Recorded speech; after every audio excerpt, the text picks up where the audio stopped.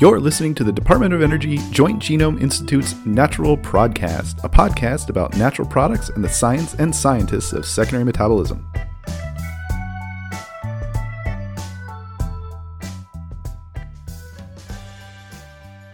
Hey there, welcome back for episode 9 of Natural Prodcast. This week, Allison and I talked to Roger Linnington from Simon Fraser University in British Columbia, Canada. This is the last of the podcasts we recorded in my hotel room at SIMBI, or the Society for Industrial Microbiology conference that took place in January this year in San Diego. And that city is where I first met Roger when we were both postdocs at Scripps Institution of Oceanography. Roger was splitting his time between Bill Gerwick's lab and doing research in Panama through support from the ICBG training program, which stands for International Cooperative Biodiversity Groups. And it's this great program funded by the National Institutes of Health and the National Science Foundation to create international partnerships in developing countries for research into various aspects of biodiversity, of which natural products chemistry is one. So I've always known Roger as an expert in natural product structure elucidation, but more recently, he's been leading an effort to build the Natural Product Atlas, or NP Atlas, a freely accessible natural product structure database, which is going to be just invaluable to the natural products community. It's a big international community effort, and I want to say thank you personally to everyone involved in making this happen. We had a really fun conversation with Roger about all this in terms of how to build international community collaboration, and in thinking about the future of the natural products field as it relates to structure elucidation and genome mining, and how we might start better connect those two things, because I think that's ultimately what needs to happen if we're really going to understand the chemical diversity and chemical utility that nature has to offer us. I found this conversation really inspiring, and I'm super happy to be able to bring it to you. You can access NP Atlas right now at npatlas.org, and we'll have links to it in the show notes at naturalprodcast.com.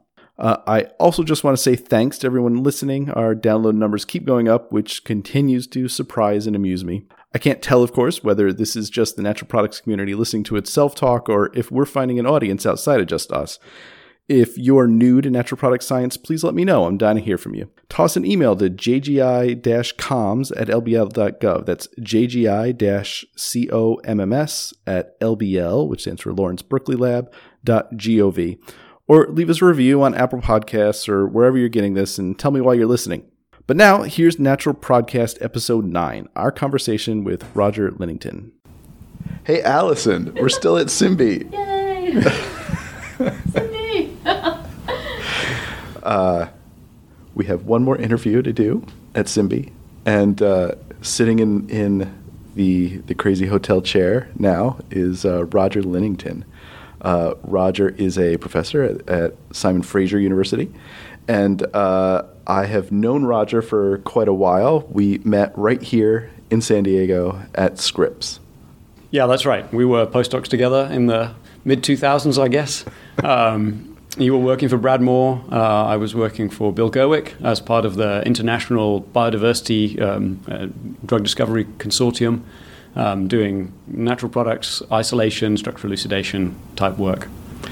Yeah, that's right. I want to talk about what's the letters IPDD? ICBG. It's the International Cooperative for Biodiversity Groups program. A really amazing program funded by the National Institutes of Health. All right, why don't you tell us a little bit about that? This was an amazing program. So the program is still running, and its premise was to partner U.S. institutions interested in natural products with institutions in developing nations to do natural products-based drug discovery, predominantly in diseases of importance to each host country. It was built very much on the foundations of sort of cooperative and collaborative science. It was designed to ensure equitable benefit sharing if any discoveries were made that were of value to the host country. And it had a huge mission to perform technology transfer and infrastructure development in these host countries. So it was an amazing program. Yeah, a lot of really great academics came out of that too. Many academics came out of it. Many scientists were trained on both sides, on the U.S. side and on the host nation side. So there were many of these with different groups. Our one was partnered with institutions in Panama. And so I had this very unusual postdoc where I went to Panama straight out of my graduate school and was given a small lab in the National Science Center there and ran this sort of semi-independent research program as part of my postdoc. It was great fun and did lots of fun science. Yeah, so let's rewind in time a little bit. And before that, what got you into natural products in the first place? So I was originally trained in the UK. I did my undergraduate degree at the University of Leeds.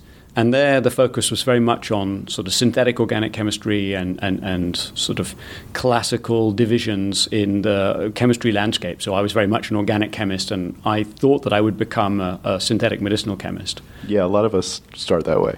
Yeah, it's a common track. At least the chemistry-oriented people, yeah. At that time, the UK didn't have a particularly strong emphasis in natural products, certainly not in the school that I did my undergrad degree in. But I worked, as part of the undergraduate degree, there was a chance to do a year in industry. And in many ways, that was the best part of my undergraduate training. I got to work for Pfizer, who at that time had a big facility in the south of England. And that facility included both European scientists and North American scientists. And I saw a very different viewpoint between those two groups in the ways in which they approached scientific problems. And so that sort of opened my eyes to the idea that you could go internationally to do the next stage of your training, and that there might be more to be gained than just subject matter by making that change. So I went to the University of British Columbia in Canada to do my PhD, and there I was exposed to many more themes surrounding natural products, and so that sort of really captured my attention, and so I worked for Ray Anderson there and had a very enjoyable time learning about natural product science. Yeah, great. So Pfizer was doing natural product-based drug discovery then? They did still have a natural products program, but again, in the European side, we didn't hear much about that. Yeah, so right. That was very much medicinal chemistry. My job was to make a molecule a day. And one of the things I wanted from that experience was the chance to see what the industrial life was like. And I think I learned that I'm more of an academic than an industrialist, but that's good. I mean, I think that one of the many good things that comes out of those kinds of training experiences is the chance for you to test the waters and see what it's really like behind the scenes. And so, I benefited enormously. I'm not sure how much Pfizer benefited from my employment, but I got a great deal out of it. I'm curious to hear a little bit about what you saw in the different perspectives that people trained in North America brought to the UK. Yeah, it's difficult to generalize, of course, but I felt overall that the British approach at that time was quite linear, that people would take problems and they would take a sort of foundational starting point and they would work linearly through all of the possibilities until they reached some conclusion about that problem. Whereas the North Americans tended to be slightly more out of the box, that they would approach the problem sometimes from very unexpected orthogonal perspectives. And sometimes one of those approaches would be more successful, and in other times the other one would. But I had come from a very linear background, like the training I had received had been quite linear. And so I liked the idea that it was valuable to read broadly and think broadly about problems and to be open-minded about other ways in which you might address or solve those problems. And so I hoped that I might get more exposure to that here in North America.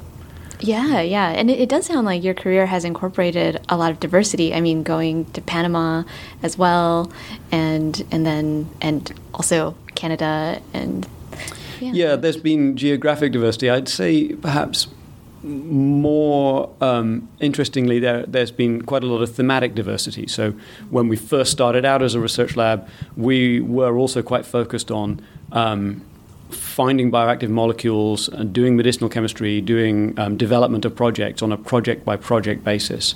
And the more time has gone on, the more we've become interested in sort of systems-level approaches. So rather than asking one question about one class of molecules or one particular target, we're now very much more interested in how we can build tools which will let us see the whole landscape of natural products. So, for example, what are all the compounds in a sample set, and how are they distributed?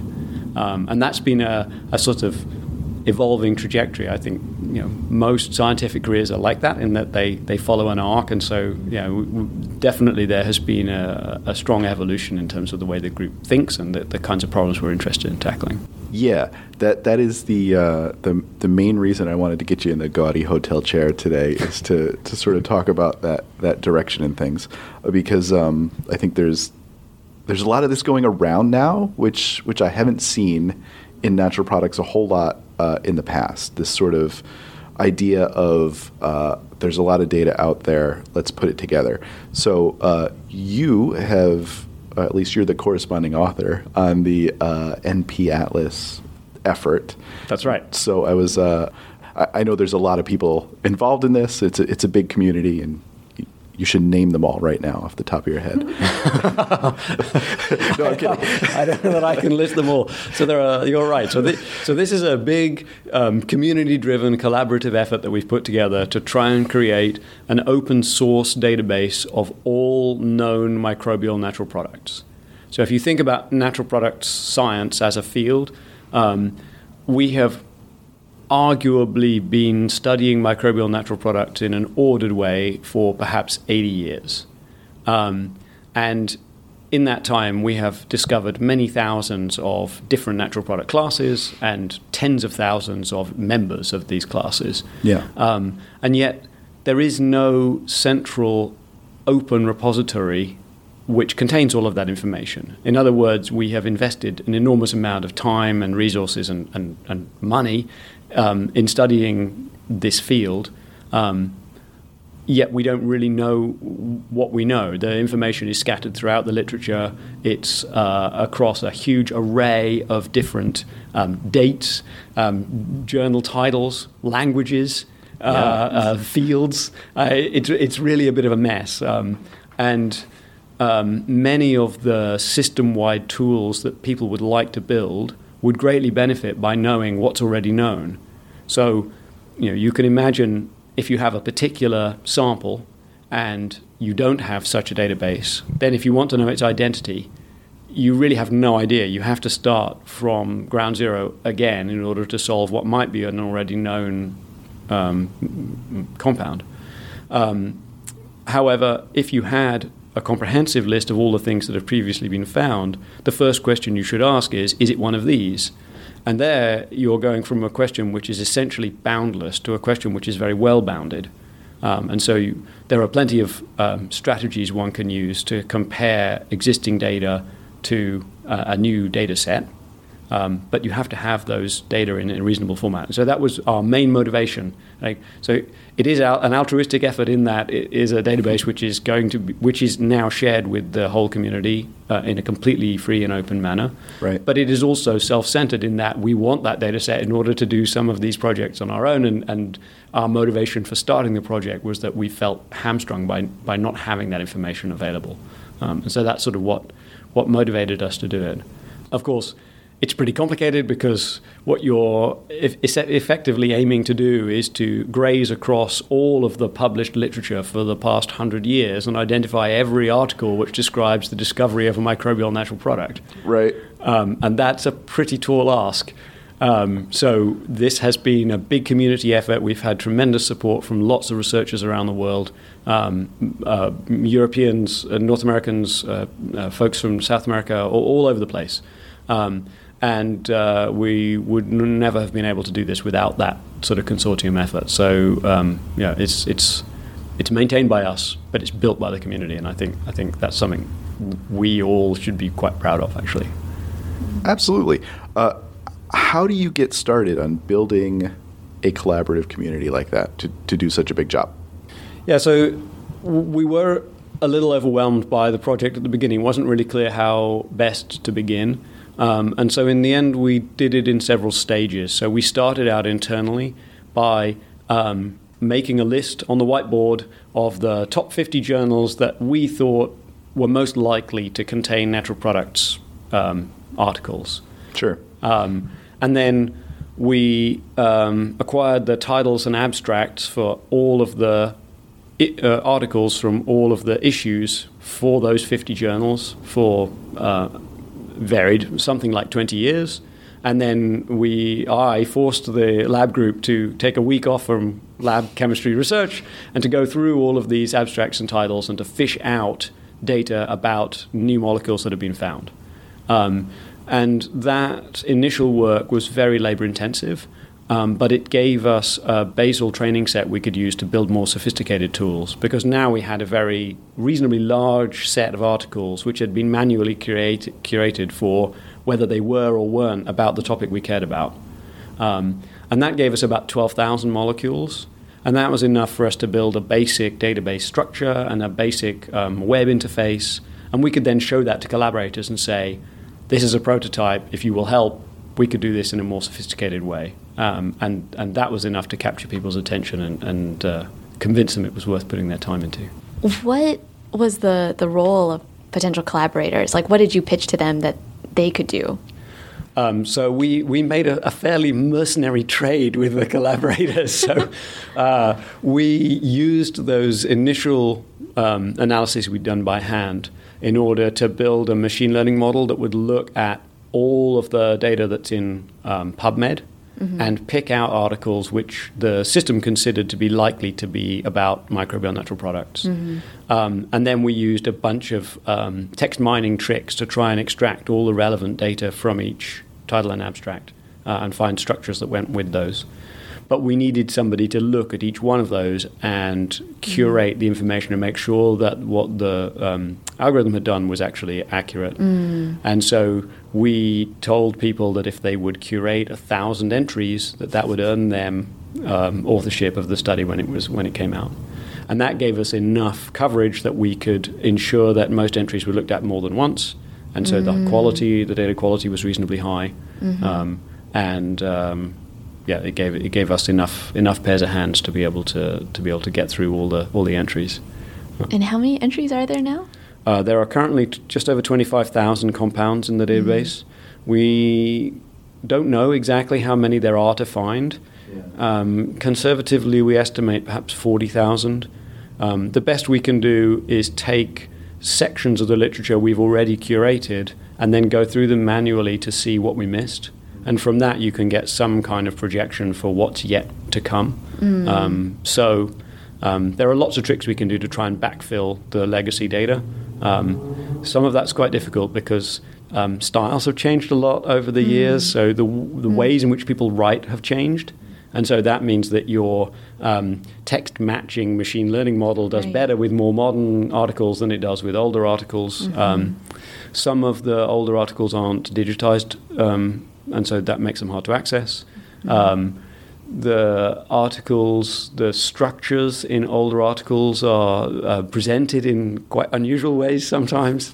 And some of the really early work, it took a long time structural elucidation was extremely difficult before the advent of two-dimensional NMR and high-resolution mass spectrometry.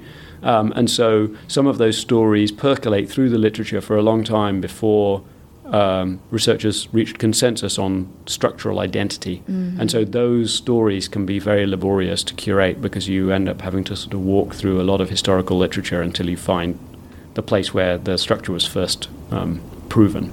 Yeah, you wonder how many of those old structures are just flat out wrong too, right?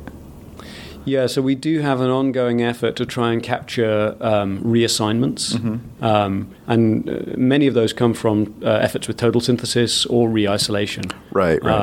So that is something that we're trying to put more energy into now. Ultimately, we would like to capture all the instances of total synthesis because I think not only will that draw in the synthetic organic community, but also it means that if you have a compound or a class that you're really interested in, you have immediate information about whether or not any of the members of that class have been subject to synthesis and whether there are routes which can be used to produce analogs or to do development. And I think those kinds of things can really help people to prioritize projects and do project selection.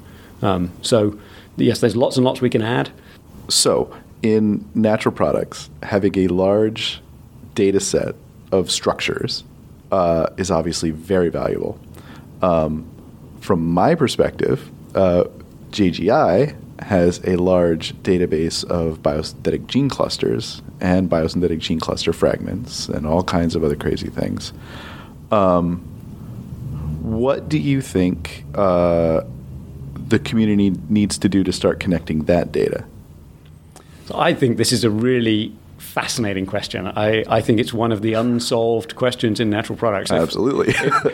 If I want to be provocative, I have noticed that many talks about biosynthesis start by saying organisms contain many gene clusters, but very few of these have known molecules.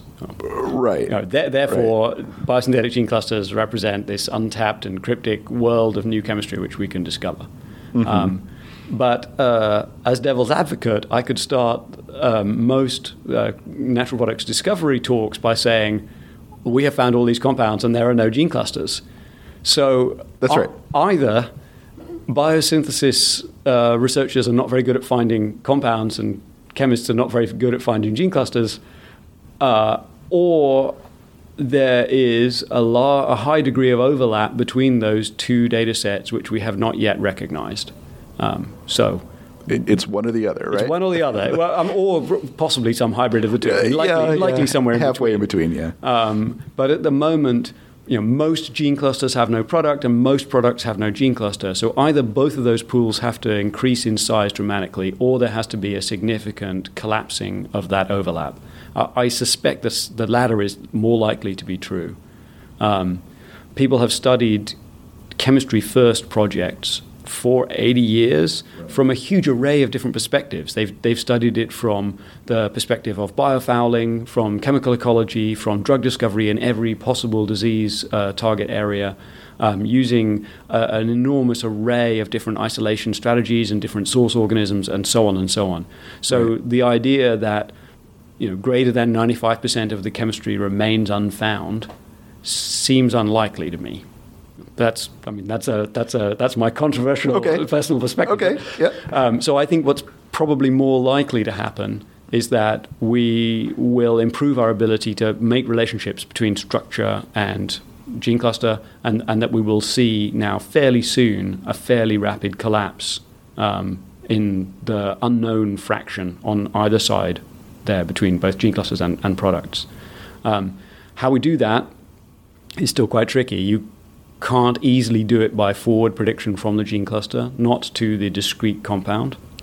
In many cases, sometimes you can. Yeah, sometimes you can, but also it's a question of labor too, because I spend have spent a good chunk of my life staring at gene clusters and trying to understand what the chemical products are, and sometimes you get pretty close, but there isn't enough time probably in the rest of my lifetime anyway to anywhere tackle that. So you got to do it computationally, right?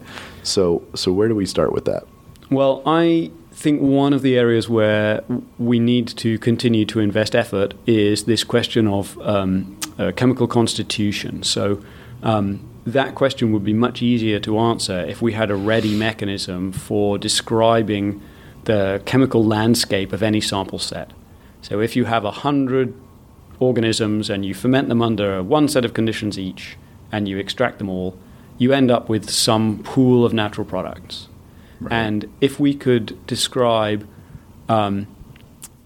even the number of unique molecules that are in that set and how those unique molecules are distributed within the set, then it would be a lot easier to start to make connections, or at least hypotheses about the relationship between a compound or family of compounds and a corresponding gene cluster or family of gene clusters which have sort of co-occurrence or right. That are found in that way. And so relatively simple changes like that, I think, will make a really big difference in the way that we're able to approach these kinds of system-wide problems.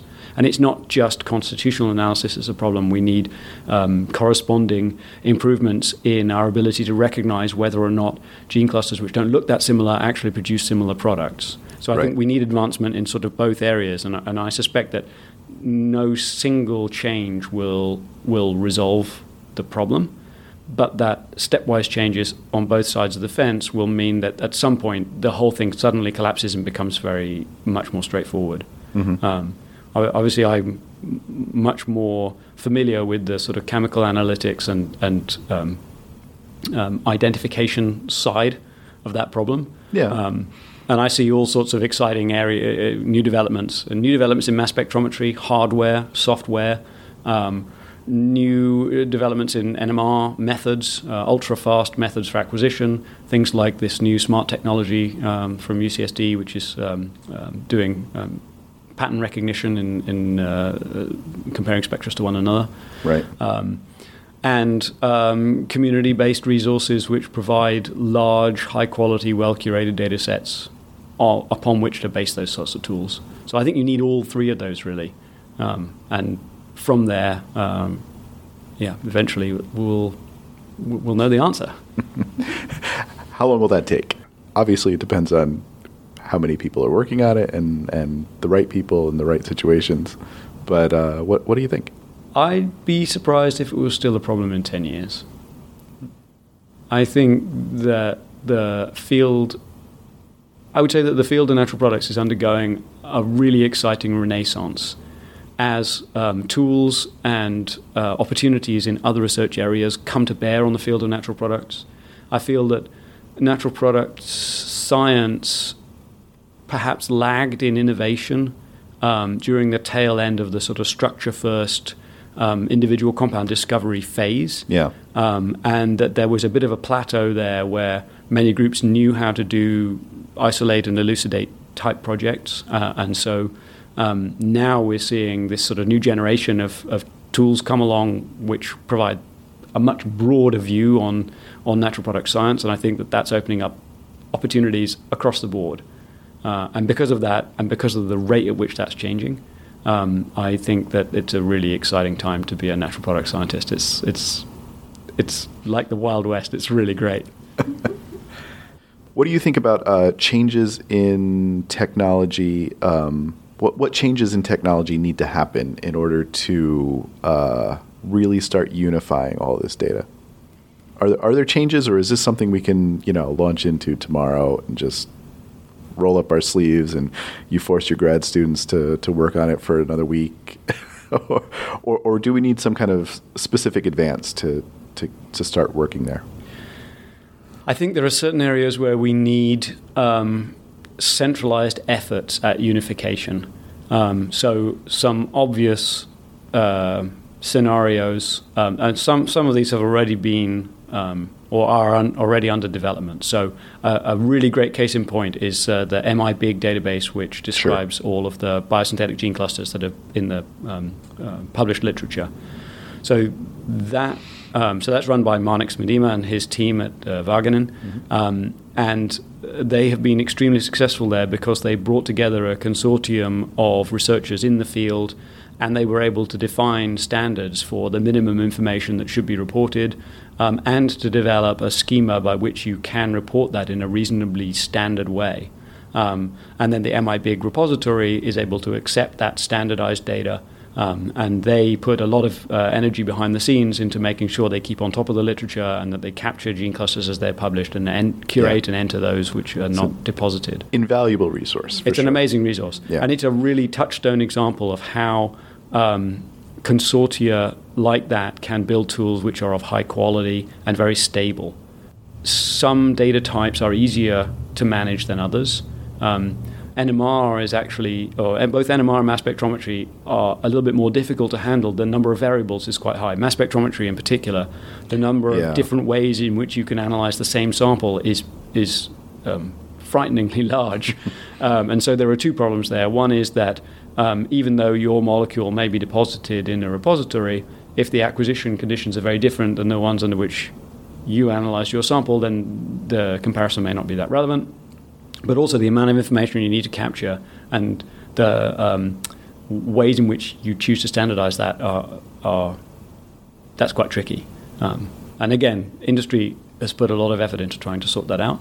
But it means that it remains quite difficult to relate databases and data sources of different types to one another, which is ultimately what we need to do as a field. What we'd really like is a central repository which has all the structures and their corresponding gene clusters and their MS and MSMS data under a huge range of different acquisition conditions and their NMR, raw NMR data, and their bioactivity data and so on and so on. I mean, that data set does not exist and will be hard to do.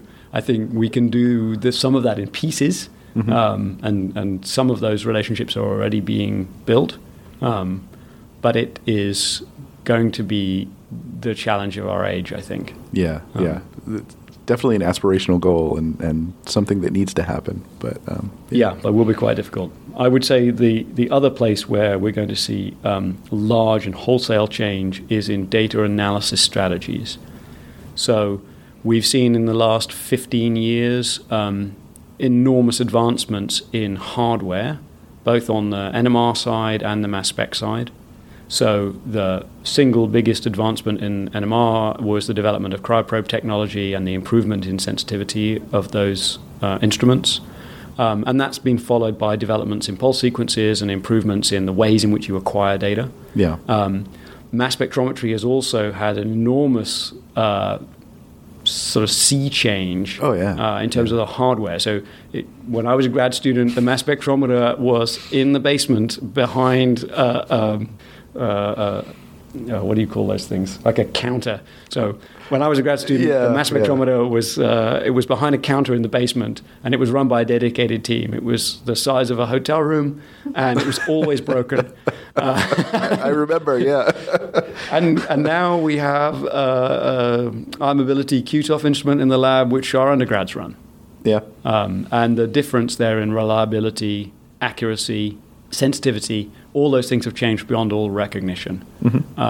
What has not yet kept pace are data analysis strategies.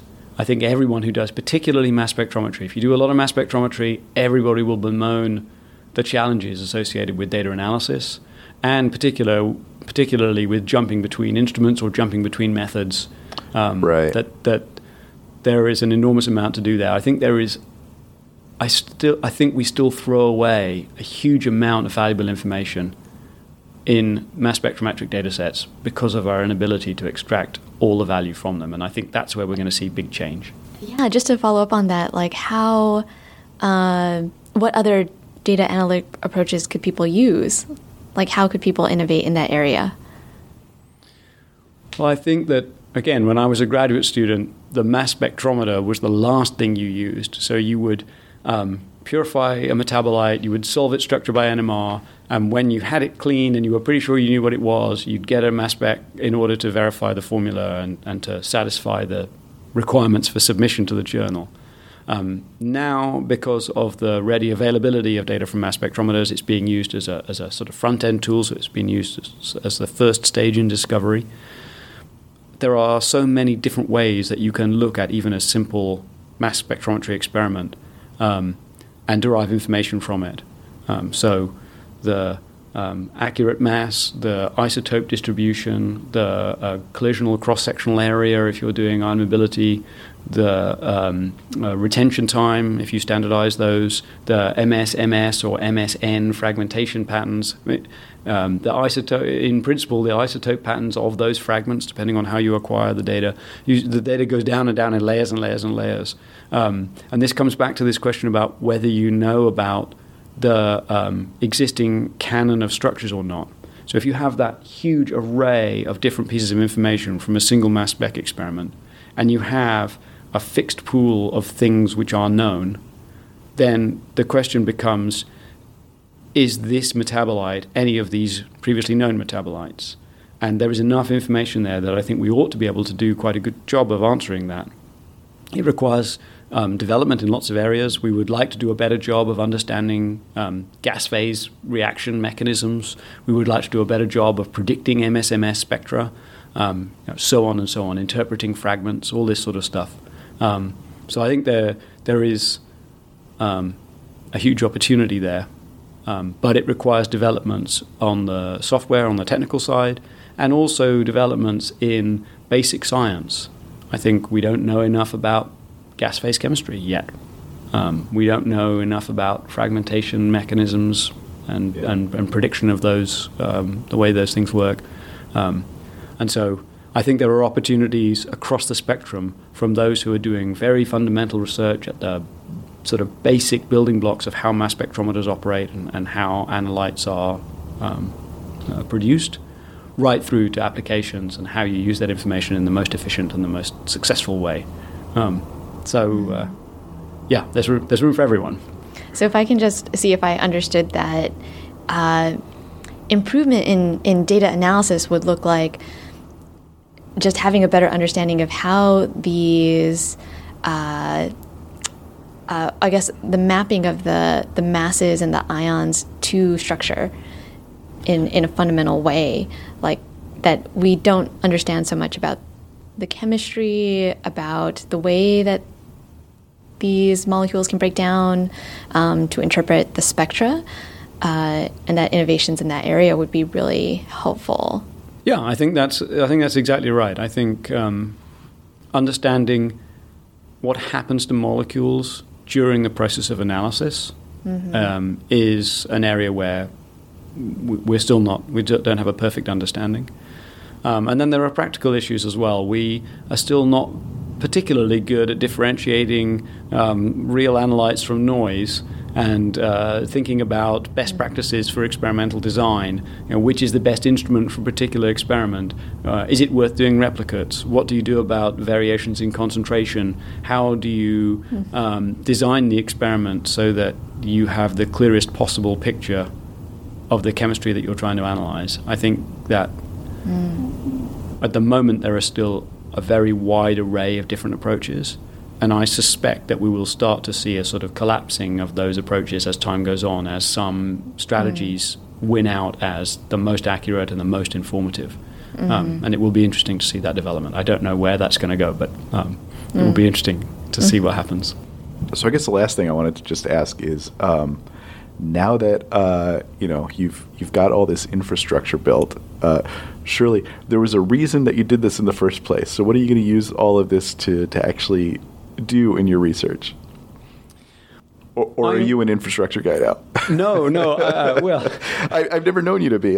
We have now made a commitment to supporting the infrastructure, which we will have to continue, which is also a bit daunting. But no, we absolutely built it in order to pursue fundamental questions in natural product science. Right. I would love to know, what are all the natural products that we can possibly find?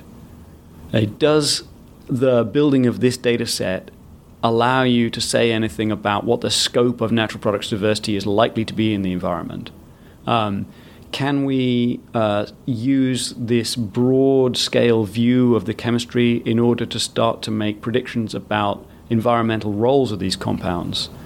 Can we perform studies such as looking at the distributions of different classes of compounds? So, for example, if you see class A, do you always see class B and class C? And if so, do they play some complementary role in the environment? So you can imagine using the data in a very broad sense like that. I could envisage projects where you say, okay, I see this group of organisms has this set of molecules, and we know that to be successful in the environment, organisms need molecules that do these kinds of things. And I know that some of the molecules I've identified do some of these jobs. Therefore, some of the molecules which don't yet have jobs must most likely play one of these other roles. So if we're still missing a siderophore, we should look carefully at these as being candidate siderophores, or for cell signaling, or for other roles like this. So I could imagine that once the data set is complete, you can start asking much broader questions about how chemistry is diversified in nature, when it is not diversified and why, and where are the holes, which bits of chemical space are you never going to find in nature, and are any of those bits of chemical space relevant to human health? You can imagine that compounds found in nature are produced by organisms for their own benefit. But that's not necessarily relevant to many of the diseases that we seek to treat. So it may be that molecules which are natural product-like which would actually be very beneficial in hard-to-hit target areas, are never going to be found in a classical natural products program because they are selected against because of their lack of function. Yeah. So knowing about the full sweep of chemistry which is out there allows you to identify obvious holes and then use semi-synthesis or synthetic methods in order to target and go after these sort of new areas of chemistry in a very directed way, which is still inspired by nature but maybe builds on what nature has to offer. So Lots to do. Roger. Those are fantastic questions, and I'm looking forward to you generating the answers.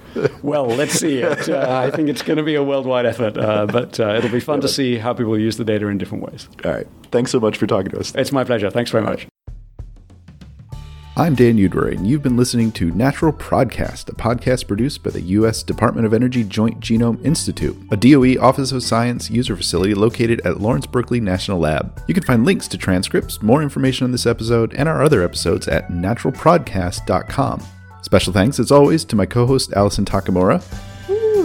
If you like Allison and you want to hear more science from her, check out her podcast, Genome Insider. She talks to lots of great scientists outside of secondary metabolism, and if you like what we're doing here, you'll probably enjoy Genome Insider too, so check it out.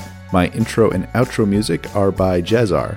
Please help spread the word by leaving a review of Natural Prodcast on Apple Podcasts, Google, Spotify, or wherever you got the podcast. If you have a question or want to give us feedback, tweet us at JGI or to me at Dan Udry. That's DANUDWARY. If you want to record and send us a question that we might play on air, email us at jgi-comms, that's jgi-comms at lbl.gov. And because we're a user facility, if you're interested in partnering with us, we want to hear from you. We have projects in genome sequencing, DNA synthesis, transcriptomics, metabolomics, and natural products in plants, fungi, and microorganisms. If you want to collaborate, let us know. Find out more at jgi.doe.gov/user-programs. Thanks, and see you next time.